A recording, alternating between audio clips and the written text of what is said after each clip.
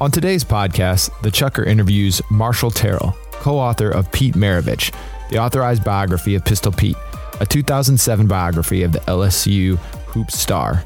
This coincides with the 1999 launch of LSU. Terrill and the Chucker covered all in this wide-ranging interview. Terrill is also a prolific author who has penned more than 25 books, including biographies of other gone-too-soon icons. His latest book, Steve McQueen, in his own words, will drop in November. Now, on to the show. Isn't it amazing when Michigan can keep this game to a 19-foot, 9-inch game inside that three-point line? It's all there.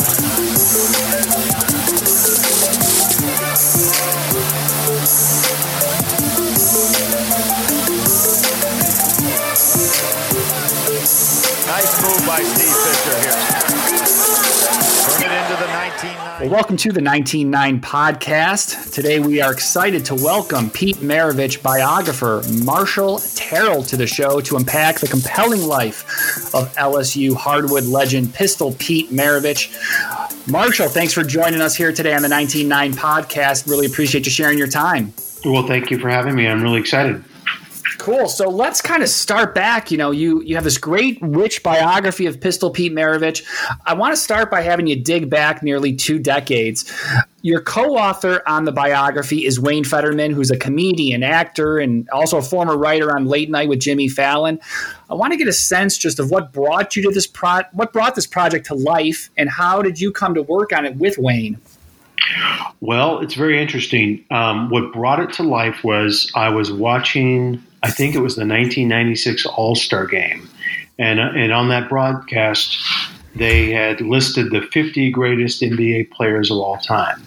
And at that time, Pistol Pete was, I think, the only deceased person, if I'm not mistaken.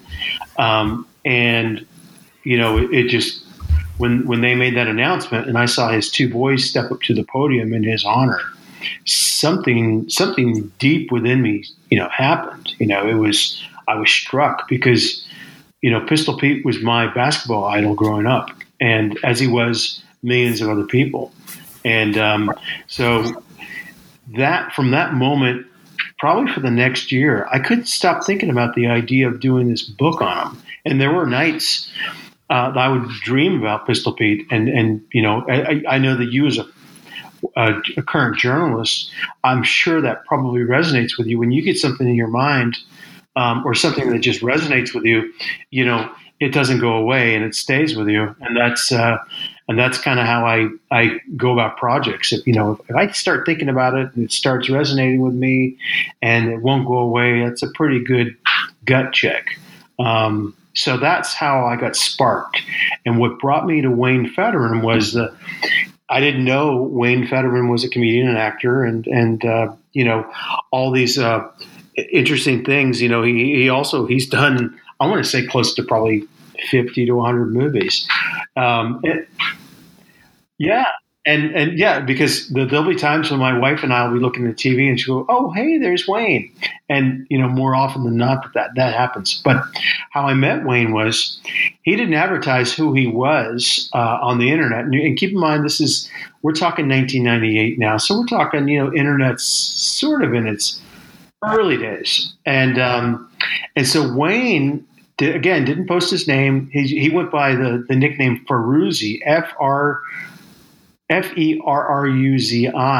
and that's just kind of he was known as. And so he posted all these incredible Pistol Pete videos that he had, and I had nothing. And so I started doing research on the book, and I started emailing him, and I say, "Hey, I would just love to have these videos of yours. You know, what can I pay?" He goes, "Well, I won't charge you anything. I'll just send them to you because, you know, you're doing it as a book." So then we started developing this email friendship where I was writing some chapters and I was sending it to him, and then he would just kind of fill in little spots here and there where, you know, he'd put in some stats, or he'd not correct me on something, but would add a little something that would just make it pop and bring it some perspective. Like, oh, well, this achievement's even more amazing than I thought it was. So it was one of what I call those John Lennon and Paul McCartney moments, you know, where when they first met and John Lennon saw Paul McCartney and he said, I want to be the star of this band, but, if I include this guy, he'll make me better. And that's kind of the moment that I had with Wayne. And I, again, not knowing who he was, I just simply flat out asked him, hey, would you be interested in co-authoring this book with me? And he didn't say yes immediately. I thought he would have jumped at it. He didn't say yes at first. He had to give it some real thought. And then that's when he revealed to me who he was, what he was doing. Because he put his full effort into this. And I'm assuming he probably gave up a couple of gigs to do this book. And so that's kind of how the two of us got together to write this project. Was Wayne like you? Like, where was his attraction to Maravich? You mentioned Maravich was your basketball idol growing up. Was Wayne much the same? Oh, yeah, very much the same. I mean, and again, I don't know how old you are, but Pete Maravich was the Pied Piper of basketball. It was just as, the NBA at that time, people can't conceive of this, but when Pistol Pete came into the NBA, it opened up a whole new thing for the league. It was because, if I'm not mistaken, there was maybe one basketball game a week on, if that. And basketball just did not have the same popularity that it enjoys today. And so when Pistol Pete became a pro, it just, and more basketball games were on the NBA. It started getting a lot more coverage. It just crossed over into this other new realm. And, basketball picked up millions of new followers. And so Wayne and myself, Wayne's a little bit older than me, but Pistol Pete touched upon there was something magical about him to kids. And a lot of kids followed him. And it wasn't just his style of play, it was his style of fashion.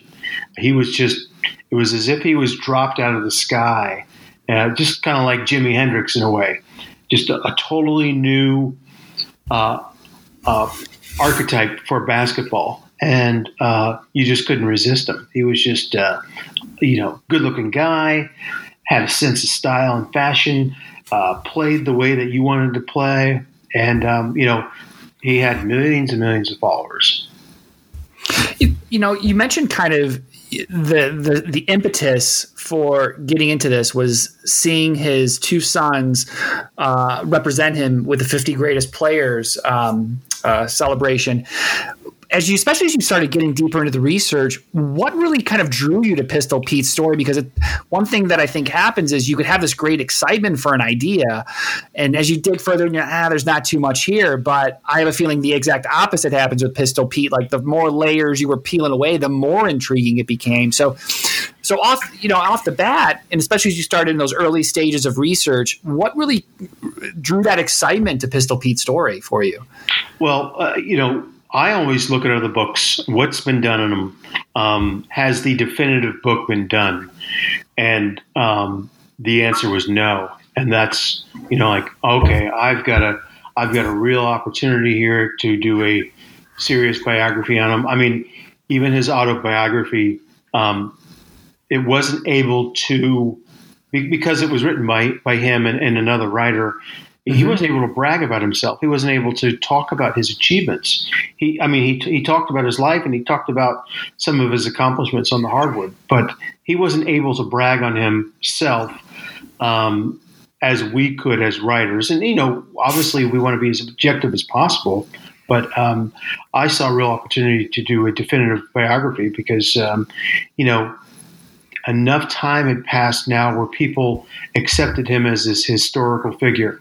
And the books that had been done on him before, they were just, they just didn't have the same sort of seriousness.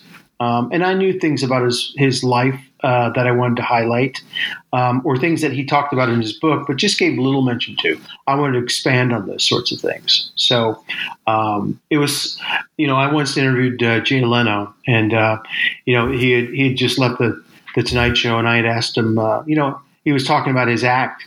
And that's what he's publicizing. And so what he basically was saying, I asked him, what's the difference between a monologue and your show? And he basically said, well, my monologue, is 12 minutes, and that's all I can do. But when I do a show, it's a full-out 90-minute concert. And that's kind of what I wanted to do, the same for Pistol Pete, was just that full out definitive biography that really explored his background, explored his psyche, explored all of his hardships, and of course, certainly his Christianity at the end of his life. I wanted to explore that as well, because that all is part of his story and why he made this dramatic, turn to Christ. Yeah, it's a really intriguing story. I think so many of us know about his great success on the basketball court, but as I think so many of us, I mean, we're human beings, and there's some complexities and things to us. And so if we kind of go back, you mentioned kind of this more definitive, real deep look at who he is, especially when we talk about the beginning of Pistol Pete and, his early life. What stood out about those early years and really his rise as a basketball prodigy, through the early years and really into like the high school ranks?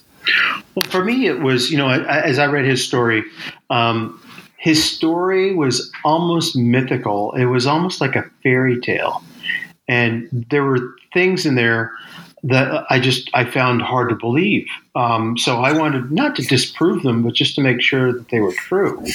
For example, practicing 8 hours a day and then going to the movie theater, and he would during back in the old days, you had intermissions. So during one part of the movie, the first part, he would go on the left side of the aisle and just dribble the basketball while he was sitting, and watching that, and then during the intermission, he would go to the right side of the aisle and would dribble with his right hand, but it comes to life, though, when you start interviewing people like, yeah, I was there in the movie theater when that happened.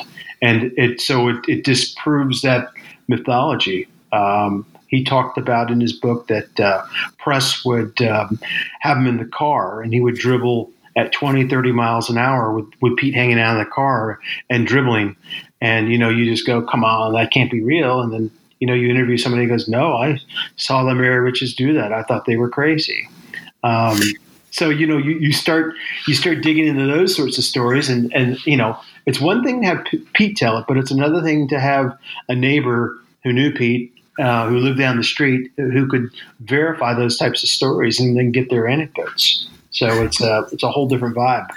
And, speaking to that, there's, and maybe, as the guy who wrote the definitive biography on Pistol Pete, there's a pretty famous story, which maybe you can say this is fact or fiction, where his father, Press Maravich, who was a basketball coach, he actually shrunk the size of their home basketball hoop to make it smaller. So that way, when he got on the real basketball court, the hoop seemed so much bigger. Is there any truth to that? I don't know that for a fact, but the Maraviches would do things like that. The answer would be that's probably true. I don't particularly remember that story, but he would do anything. Perhaps urban legend getting in the way here, but there's a lot of legend surrounding Pistol Pete, certainly. Right, and Pete was probably the first one to tell you those things, but you have to kind of rely on what other people said to make sure that it was true. But something like that, I could certainly believe after doing the research that I did. Absolutely. I just mentioned his father, Press. So when Pete goes on to Louisiana State, he is coached by his father, Press, who had previously coached at Clemson and NC State. So how would you characterize their relationship, and how do you think that shaped Pete Maravich? Well, it's interesting because I'm Serbian and the Maraviches are Serbian, and I had a very close relationship with my father.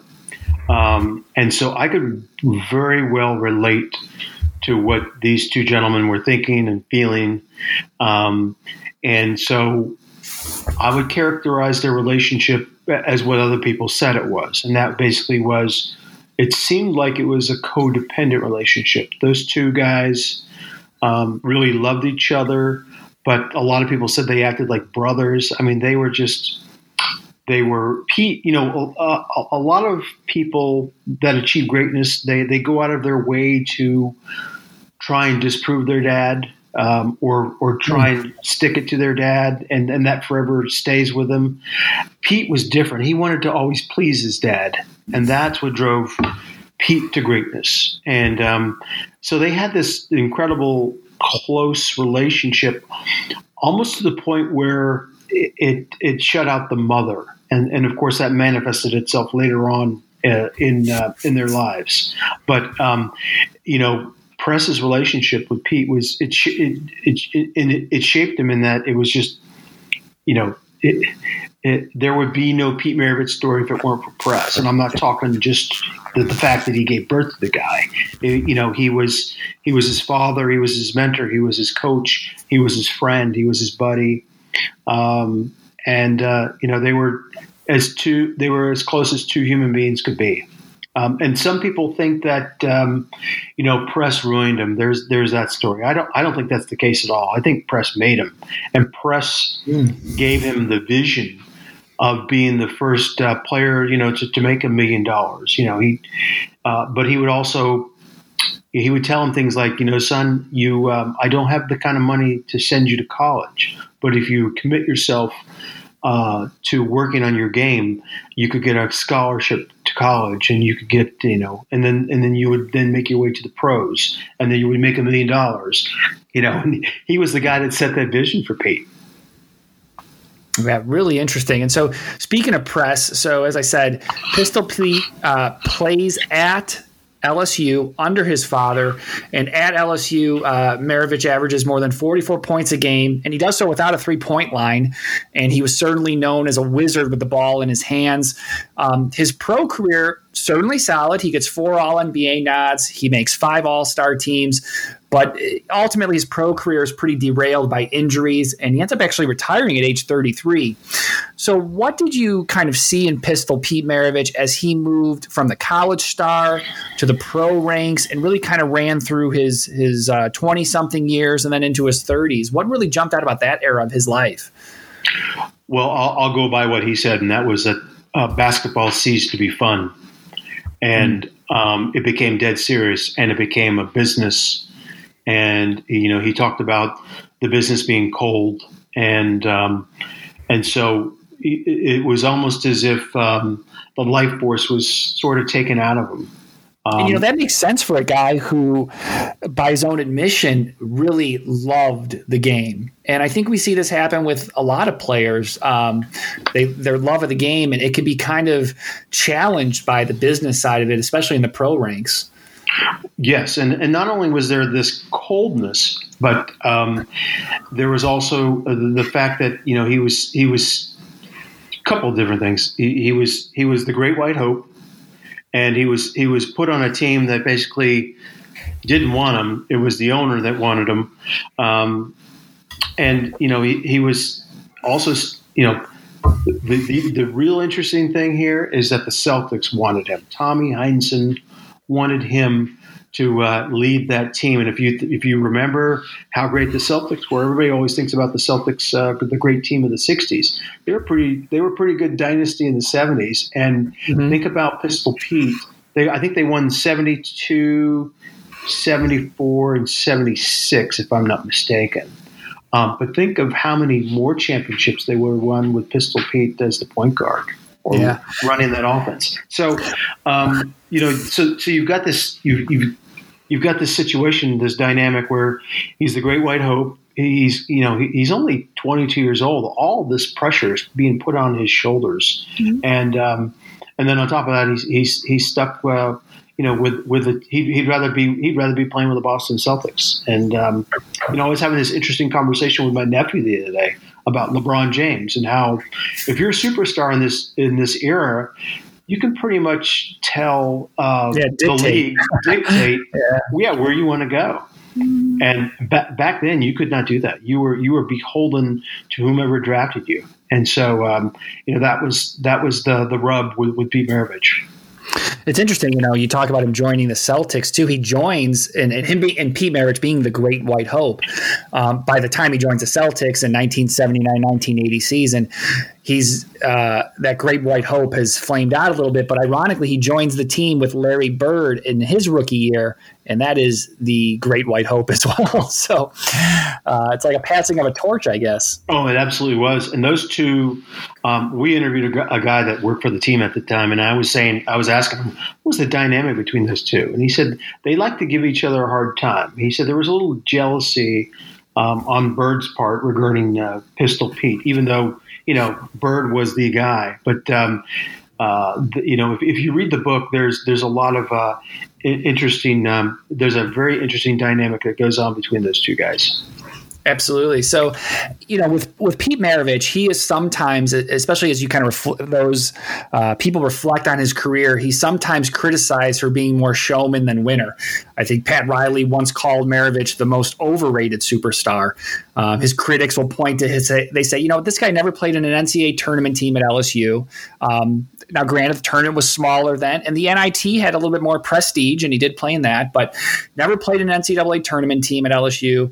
Although the program did improve massively during his time there, in his NBA career, he only played in 26 playoff games, and 1/3 of those came when he was a bench player for the Celtics in 1980. As you kind of reflect on his career, is that criticism fair that he was more showman than winner? Yeah, it's absolutely not fair. He was a showman. That's what paid his contract. That's what put people in the seats. But he was a winner, and he had a winning attitude. And he hated winning. I'm sorry, he hated losing, and he internalized those losses because he. I can remember a story in his book and what we wrote about. I think his freshman basketball team at LSU. They went undefeated that season, and they were playing a great University of Tennessee team, and it all came down to some free throws. And Maravich, I think, missed one, and then they lost the game. And that night, he didn't go back on the team bus. He walked home, or he walked like from the Coliseum to the hotel room, and then he walked these railroad tracks, so that goes to show you how much he hated losing. And, the great superstars are like that. I mean, Michael Jordan's like that. Kobe Bryant's like that. All the greats hate losing. So that was a trait of Maravich's. But again, it goes back to the fact that, he was stuck on these teams that needed a box office attraction, but didn't necessarily want to fill out the roster any more than they had to. So he was stuck with those teams throughout his career, and there was really nothing he could do about it. And I'll address the Pat Riley thing. That statement came from a Sports Illustrated article from 1978, I think. And you got to think about this. But at that point in time, I'm sure Maravich had burned Riley who was considered one of the great defenders many, many times. And when Pistol Pete died,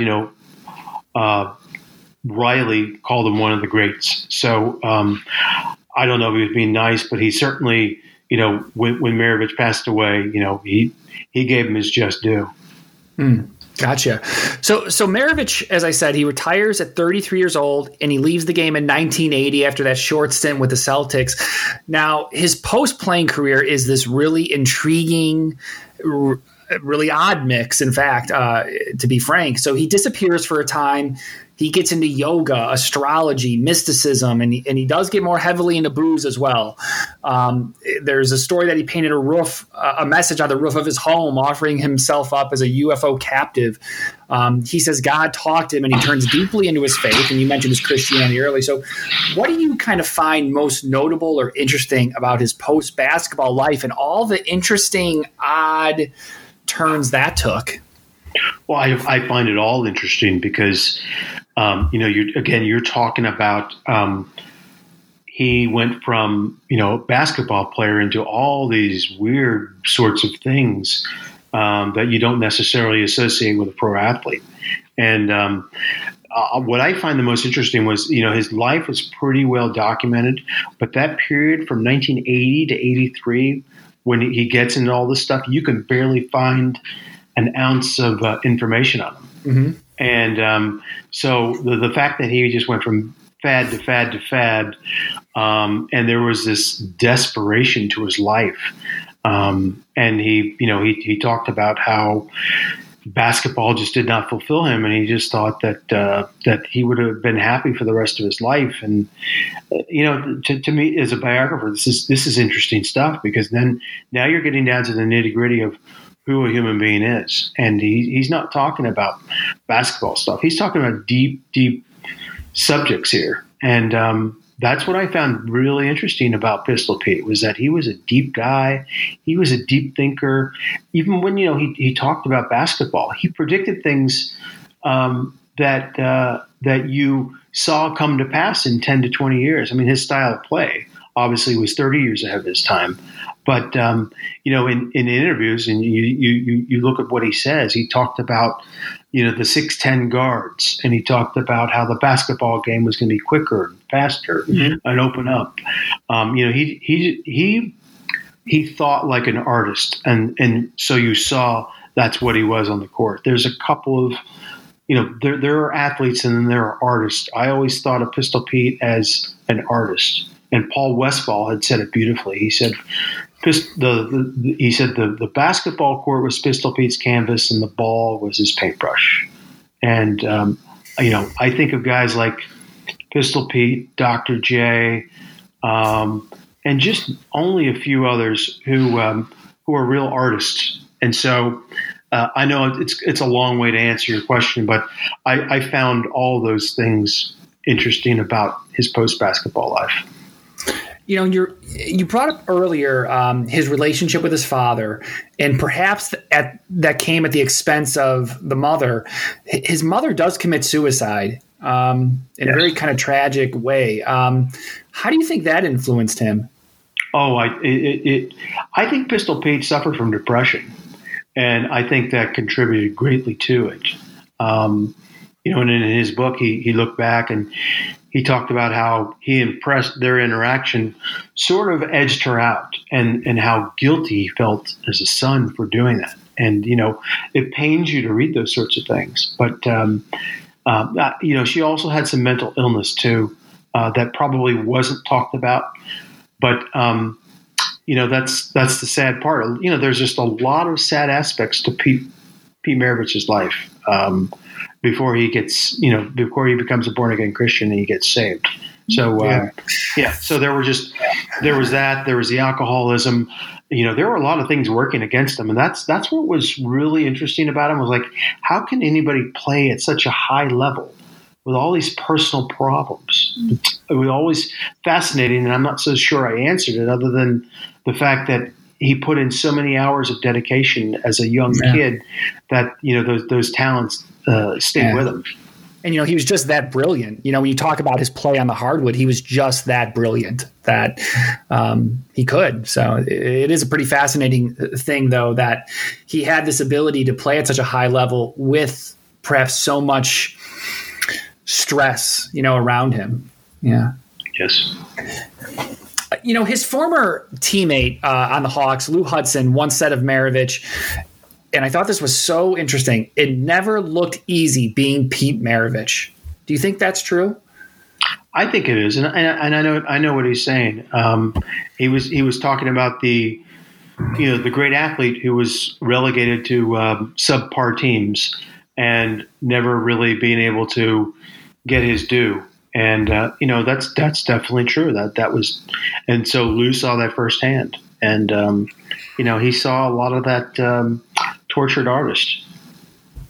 When you dig into someone's backstory as deeply as you did in the biography, you can unearth some really interesting and really unexpected things.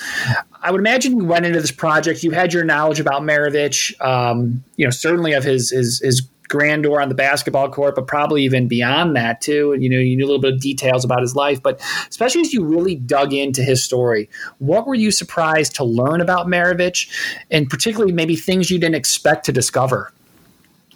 Well, as I mentioned earlier, I was surprised that he was able to play at such a high level, given all the personal demons that he had going on. I I didn't expect him to be such a deep human being, because at the end of his life, when he gave his testimony, I mean, you're talking about a really blessed public speaker who could mesmerize you. And I didn't expect that from him. Again, I've known a lot of professional athletes in my day, and they're usually kind of easygoing, fun-loving guys, not too deep. But Maravich, again, was the exception. He would have been a guy that you would want to have a really cool discussion with, and he could talk about a number of subjects. So when he dug into something, like when he dug into UFOlogy, when he dug into yoga, astrology, he went at it with full force and full gusto. And later on, that manifested itself when he became a Christian, because when he became a Christian, it was almost as if this incredible evangelist just got flicked on, because he was able to talk again.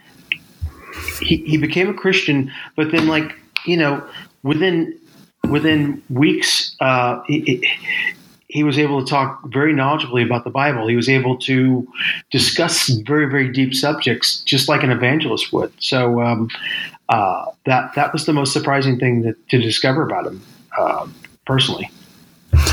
We've talked about him being this great player.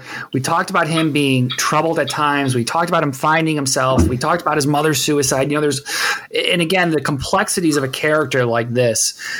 Ultimately, did you find him endearing? Did you find him troubled? Did you find him a tortured genius? Was he a sympathetic figure? What did you come away thinking of Pete Maravich? Well, he was all those things. He was an endearing human being.